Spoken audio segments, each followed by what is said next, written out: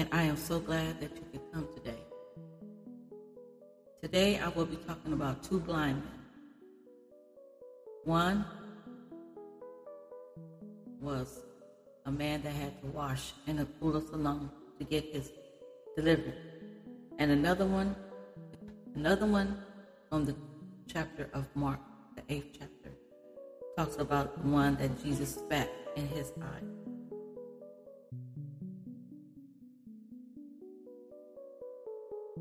Sometimes in life, people may see you down or diseased and want to know what was it that you were doing to get this way?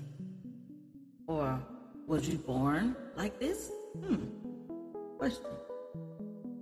Sometimes down the road of life, it has knocked us down and it brought about some kind of change. Not because, we wanted it that way, but, that's what happened. And sometimes it's the sin of our parents. Their drinking, smoking, partying life had a sudden impact on how we believe and found ourselves in the same predicament. I had a brother once in life that smoked because all his life he was around my dad and my grandmother, and they smoked also. So that is why he also attended to smoking. And then, so some children are born with disabilities. They become cocaine addicts, drinkers, and have deformities from their mother's stomach when they're coming to this world. And so they became addicts.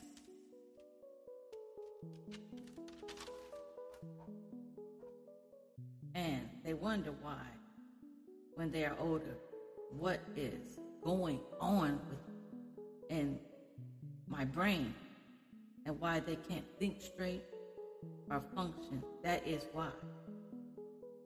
It's because of that situation. They were fed as they were growing in their mother's belly. But Jesus knows that. He knows all about that. And that is why he told them that it is neither the sin of the parents. That's why this man is born. Because he knows this was for the glory of God. But he said this is for the glory of God, to be seen, his power in the man's problem. God wants to manifest, so there won't be no question about if he can heal, if God can heal. And God let them know this must be done so that men will believe the power of God. And sometimes God will do things to show people his power so they can come and want to be healed. Amen. And Jesus said, as long as I am in the world, I am the only one that can deliver. But he said one day this will not be anymore. But as long as I'm here, the light of the world, I'm the only one that can do this. God was speaking and spat on the ground so that it could be softened. And he made it soft enough to put on the blind man. He applied it. And sometimes our heart needs to be soft. It needs to get soft for God to make it into something different. We are as the ground, our hearts, and God came to soften it with his love and shape it into something that was never seen before. So Jesus, he began to apply the clay and rub his eyes. Hallelujah. Glory be to God. Then Jesus gives him a command and told him to do something for his deliverance. And that's the way it is if we want to be delivered. We have to do what Jesus commanded us to do so we can be delivered like the blind man was. And Jesus said, what did he say unto you? He told him to go wash.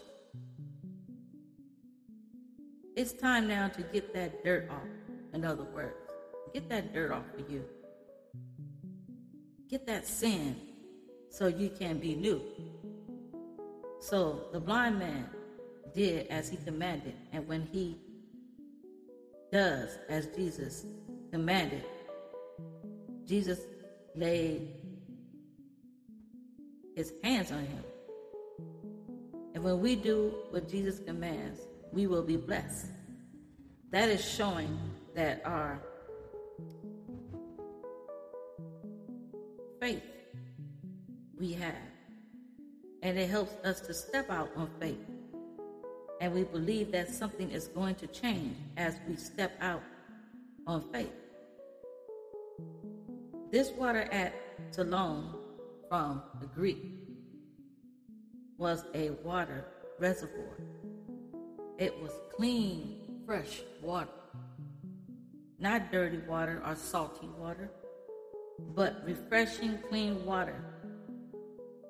And God wants to clean the water, have the water for us, for the soul, so our souls can be clean and it can be clean of the dirt from our infirmity.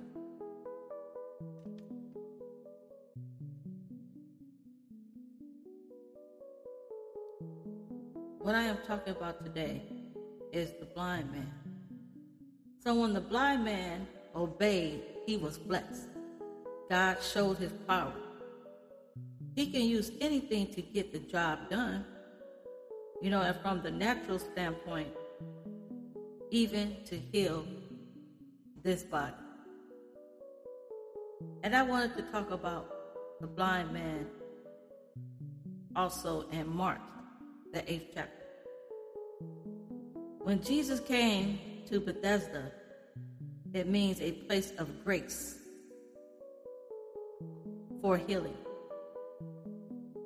They had faith that if Jesus would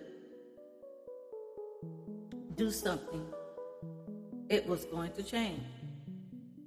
Jesus took the blind man by the hand and led him. Jesus knew how to perform this because he knew that the people would not believe that he could do such a gruesome thing. Why could Jesus just touch the man and his eyes and they would become open or done? Because Jesus had a remedy for his condition.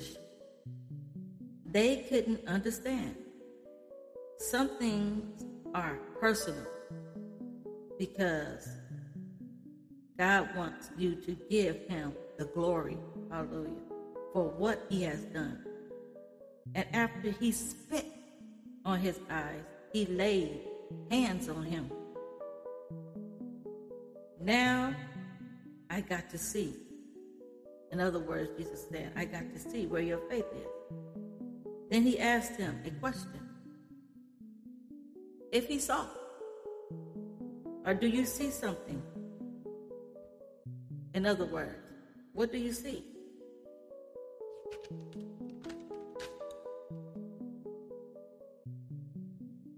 And John 11:14, it says, believe, and ye shall see the glory of God. Hallelujah. Then he answered, I see man as trees. It is starting to happen. Change is here. Then he laid his hands on him again. A double dip of God's Spirit is what we also need.